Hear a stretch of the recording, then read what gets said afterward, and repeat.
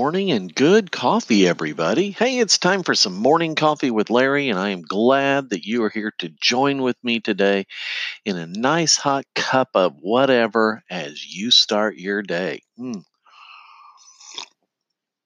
I went digging through my tea jar and I found some Earl Grey. Oh, it felt like an Earl Grey morning. You guys need to go out on the Facebook page and let me know what you're drinking in the morning. If it's coffee, what kind? If it's tea, what kind? If you're whatever else you're drinking, let me know. Just out there on the Facebook page, give me some interaction. Oh, my nose is running a little bit this morning too. Oh goodness! Yesterday was a busy day. Started off with early morning pressure washing of our deck. And then throughout the day, different people joining in, but we painted or not painted, treated, used a water treatment on our pergola and on the deck and all the railings. And oh goodness, it was about 5.5 gallons put on with brushes and rollers, but the back part's done, and the only thing left is just our small front porch that we have. But we worked till it was dark, so it was a fun achievement. We'll see how it dries here today, and uh, and hopefully get the front part done and just moving on with all kinds of summertime chores. I cannot believe it's the 2nd of June and in 20 days is my birthday. Isn't it fun sometimes? I mean, when you get past the fact that you're getting old and you just start having fun with birthdays anyway. Oh, well. Well, tell you what, let me jump into the next part. It's actually, I'm going to then pause on the forgiveness and get into some other things. But again, this is from the book, The Art of Forgiving, When You Need to Forgive and You Don't Know How by Lewis B. Smedes. It's an older book. It is, 24 years old. But it's got some good stuff. And I've been just reading from the first part and 3 stages that he identifies. Um, the neat thing about the field of, psychology, counseling, therapy, however you want to term it, is each therapist kind of sees things from their own perspective. Well, that's just like everybody. Everybody sees things from their perspective, and we'll have different patterns jump out. And that's when we start putting down our ideas and trying them out, testing them out. Whenever they work, it's like, hey, this is pretty neat. And we may not publish like he's doing a publishing in a book. Other people publish in the form of research and very boring research papers. uh, but we all try out the different things, and that's where different therapists have different approaches. uh, the 3 phases or stages that he talks about regarding forgiving is rediscovering the humanity of the person who hurt us, surrendering our right to get even, and today we're going to work on revising our feelings. So, reading from his book, once we have rediscovered our offender's humanity and given up our right to enjoy getting even, we begin to feel new feelings towards him personally. We feel him differently after we see him differently. Let me read that again. We feel him differently after we see him differently. And the way I would probably phrase it in my therapy is we experience a different emotion after we change what we believe about the person. Yeah, because emotions come out of beliefs. Emotions come out of beliefs. You change the belief, you will have a different emotional reaction. What we felt before was simple hate. We may disguise it so we don't have to recognize it in ourselves, but hate is hate, no matter how we pass it off. It may be the passive hate that makes us feel good when we hear that bad things have happened to a person who wronged us, or it may be an aggressive hate, screaming for the other person to feel a pain at least the size of ours. Just a moment.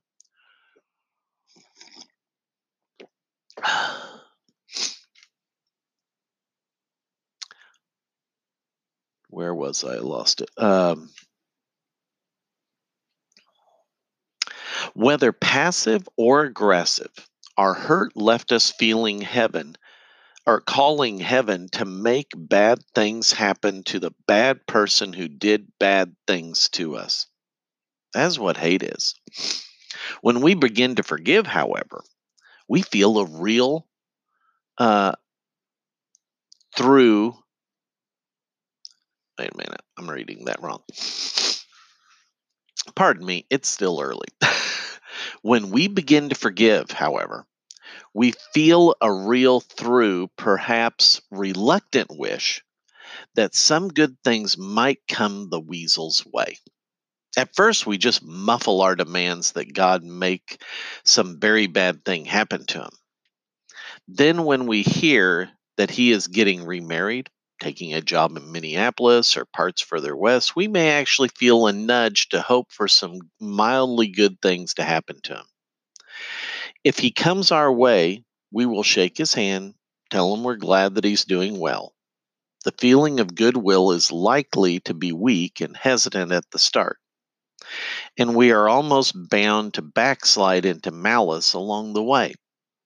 But if we feel any stirrings of benevolence inside of us, any hint that it will be all right with us if some modest bit of good fortune comes our enemy's way, we can be sure that we are teamed with God in a modest miracle of healing. Uh, I guess as I read that, and it's second time I've read it here this morning, I kind of get the feeling, and again, I'm only touching on the beginning part of the book, not getting into too much on the chapters, but I'm going to say that at least in this part of the book, I don't think he's giving forgiveness um, enough credit for change that is possible. The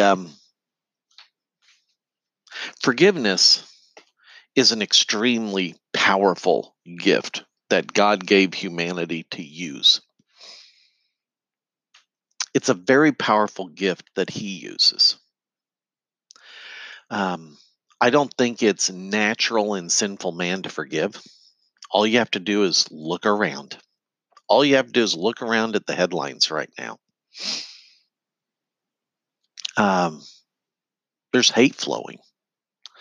There's vengefulness flowing.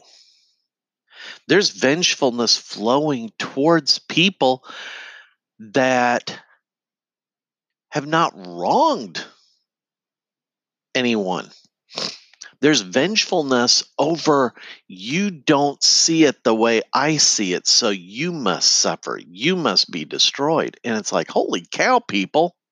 This is what happens in sinful humanity. This is what happens. It turns into a hate fest. I mean, I've been seeing it left and right, whether it's on the news, whether it's in Facebook. Um, you know, people see things in different ways, and it's seriously, you have to see it my way, or I hope and pray bad things happen to you. Isn't that what he was talking about? This is what we have to get out of. This is what we have to get rid of. And I'm going to say on a personal level, but then on a societal level. You know, it's intoxicating. was talking about this before. Anger and hate is intoxicating, gives you energy. What do you do with that energy? Most people do destructive things. Most people do destructive things. You know, back in junior high, I believe, the Park District offered variety of different summer sports programs. It was a lot of fun whenever the little book from the Park District came out. And as a kid, you picked through all the different possible things that were available. And I remember taking tennis lessons. I'm not good at tennis. Why? You have to exercise control. I didn't. I exercised force. They got the high fences. Yeah, I was knocking balls over the high fences on the, back behind the other player. Same way with pool. If you're going to play pool, you got to have control. If you just try using force, you're going to just suck at the game. When you're talking about the anger that comes with being hurt, whether it's your hurt or you're just borrowing somebody else's hurt, or you're taking somebody else's hurt and you're uh, over personalizing it to yourself, yeah, you start feeling the things that we were talking about uh, in these, coming from this book, The Art of Forgiving. But you know what? You don't have to stop with just I'll be tolerable. I'll shake their hand. I'll wish them some level of good. You can have a much deeper level of forgiveness. You can have a very deep level. And I think in today's um, reading, where we're revising our feelings, again, I think that really depends on how far you're willing to um, revise your beliefs and put those beliefs into practice. I'm also a very big believer from my personal experience as well as the experience of people who have shared with me using this particular process of its success, and that is begin praying for the person. Don't pray that they drop dead. Not that kind of prayer, not a prayer of vengeance, but a prayer of peace, a prayer for forgiveness, a prayer for good things to happen to the person. When I go back over 25 years ago, I had to enter into a prayer process for forgiveness of a person that I did not want to forgive. So I had a very slow start, but I had a motivator. The motivator was my own mental and physical health. It was this unforgiveness was resulting in multiple panic attacks a day. It was horribly distressing. I had sought out wise counsel from a person whom I have a tremendous amount of respect for, and I said, bullpucky, rejected it. Till a couple of 2, 3, 4 months later, I had no choice but to put it into practice because I couldn't continue the way I was. And so I started um, I started praying for him. And it coincided with a Sunday school class, an adult Sunday school class that I was taking on prayer. And I was told to have a little notebook and write down people's names who needed prayer and carry it on you. So I had one of those little bitty pocket ones I could stick, notebooks I could stick in my hip pocket. I carried it with me for quite a while. And I put this person's name at the top of the list above all the people that I wanted to pray for. I made this person my first prayer. And I started by utilizing modification of the words about forgiveness that Jesus did from the cross, as recorded in the Bible. He said, "Father, forgive them. They know not what they do." My way of saying it was, "Father, forgive them. They don't know what they're doing." And so I started with, Father, for, now I'm blanking out. How did I word that? Uh, Father, forgive them. They don't know what they're doing. With the idea of, God, you forgive, and just let it be. And the more I prayed it, I could feel my heart softening. So I went on to another prayer, which was, I knew God wanted me to forgive. I just wasn't ready to do it willingly.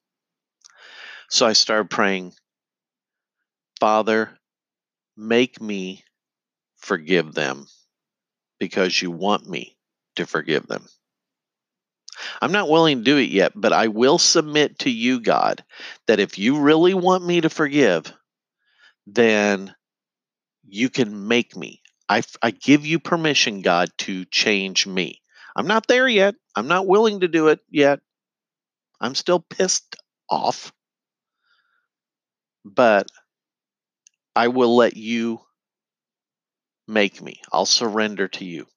And I kept praying that prayer every time I thought of this person until my heart softened more. And I started to want to forgive the person.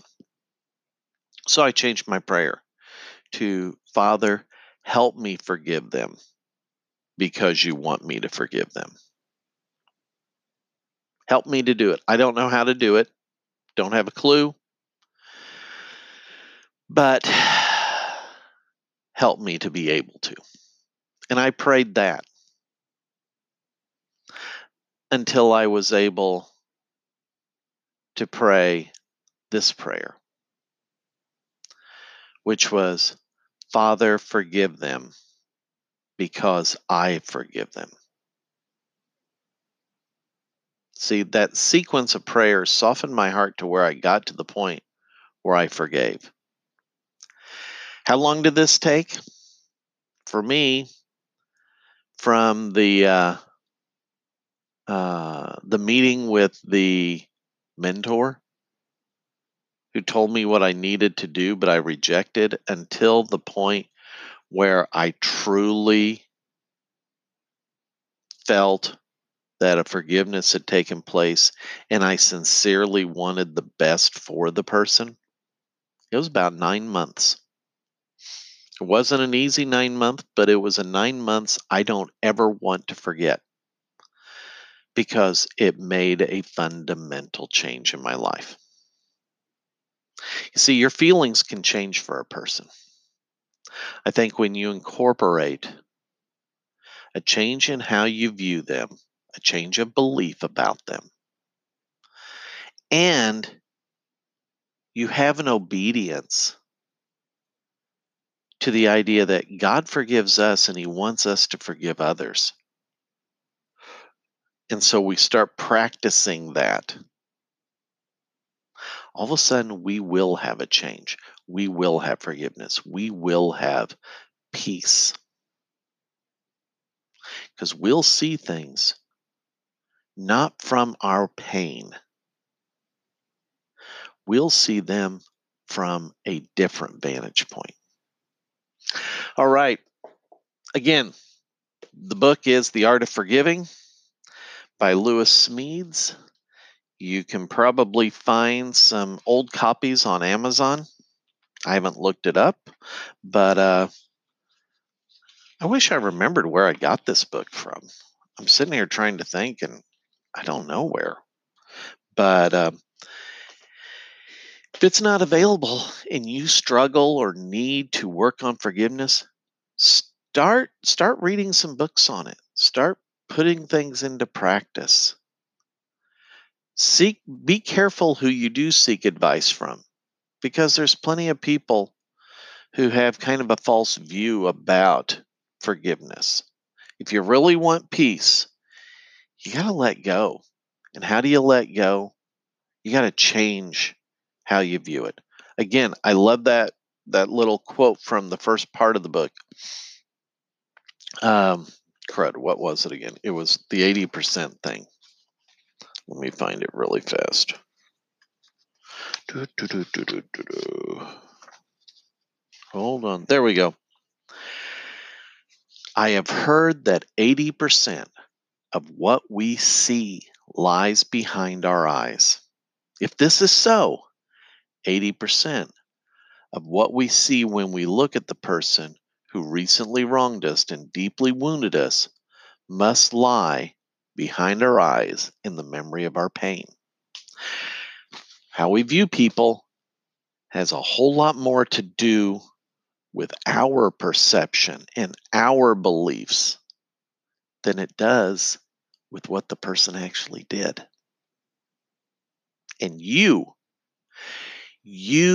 have the ability to control what you think in your head. Remember that, people. You have that ability. You may not be exercising it. You may not know how to exercise it, but you have that ability. Learn to improve your control over that. And you can see your life improve in many ways. All right, that's it for today. We will wrap it up and go on a new topic starting tomorrow. So have a great one. We'll catch you next time. Bye bye.